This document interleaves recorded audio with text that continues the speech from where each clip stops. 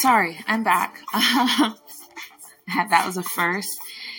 If you've been having some negative give up on dating, give up on life, maybe you should just be a hermit, an old maid, an old coot. I don't know. What do you guys call an old guy when he refuses to date anyone and he's just going to live on his own? He's never been married, so he's not a widower. A bachelor. You're going to be an old bachelor. There you go. The death to the potential of a relationship. It's not you. As a projection of other people around you that, they're jealous of you. You already are so much. And if you had someone with you who was just as so much as you are, it would be too much.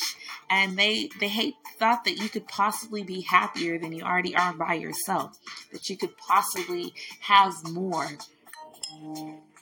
Instead, these are people who are in relationships with folks they can't stand. They secretly hate. These people are in superficial relationships where the relationship is all about material wealth. Having a flashy car, flashy clothes, going on fancy trips, but they can't have a real conversation. There is no real love there.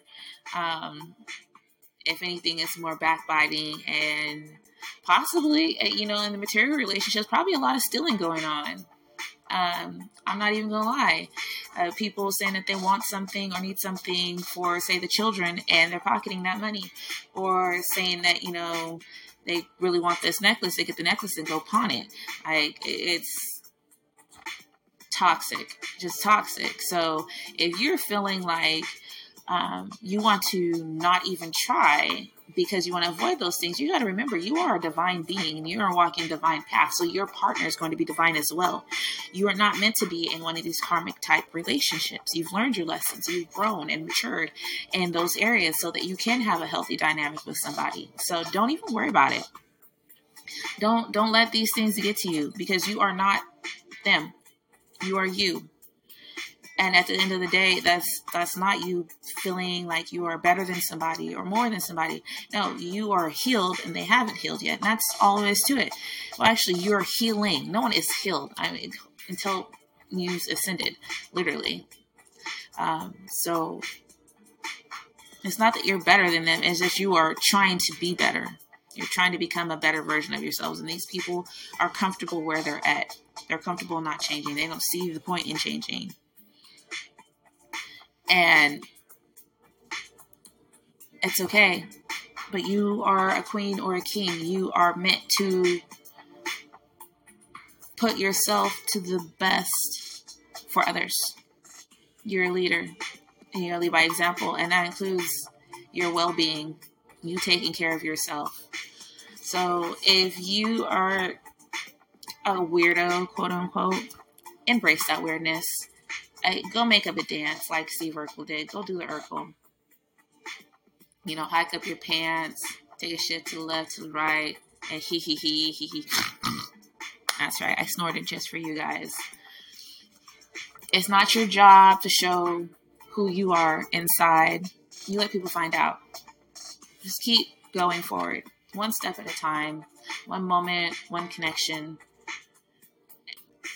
Do your best. You're not always going to get it right. You're going to mess up. You're going to have moments where you show people the ugly side of you, and that's the only side they're ever going to see of you. And it's okay. It sucks. And those might have been people that you were supposed to have really great relationships with, but you learn your lesson. You learn to not be like that the next time you meet people. And you just got to keep trying until it becomes second nature. And that's when you know that the change has taken root, and it's for real. For you. It doesn't matter if anyone else believes you changed. It doesn't matter if anyone else wants to see it. You do.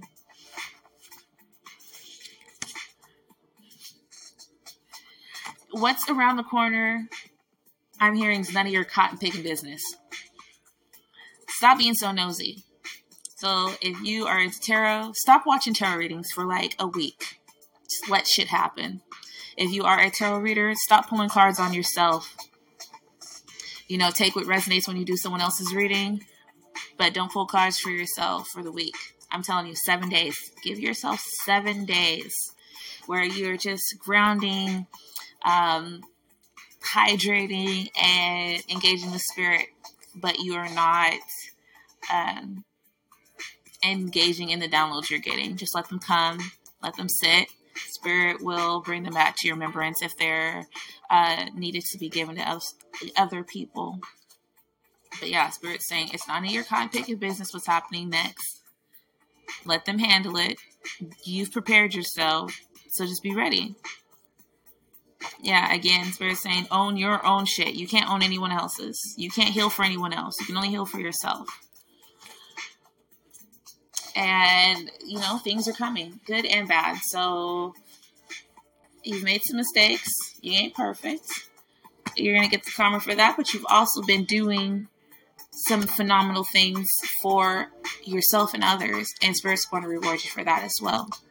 I'm going to give you guys a couple angel numbers, and we are going to pull and see who this reading's for, and I'm going to close you guys out. All right, we got angel number 790. You need to achieve stability in your life so you can get rid of all the chaos holding you back. That came out already. You are destined for greatness, and you have to put in the work.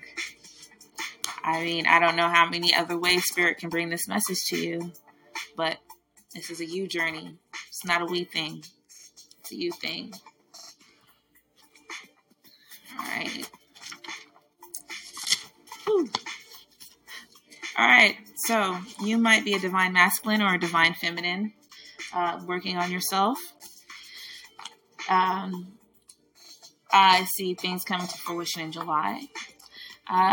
Bess, water energy, Taurus energy.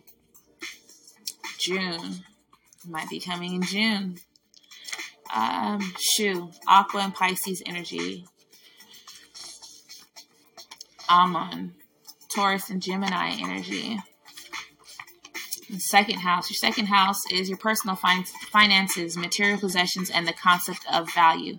Those who seek security through the material world usually operate within their second house. They revel in changes in resources and changes in self-esteem. This is extremely Taurus energy. Alder, the Trailblazer, March 19th through April 14th. Again, Pisces and Aries.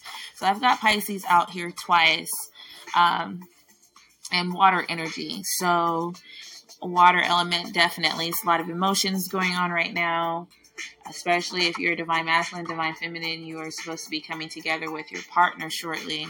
So again, June, July, sometime this summer.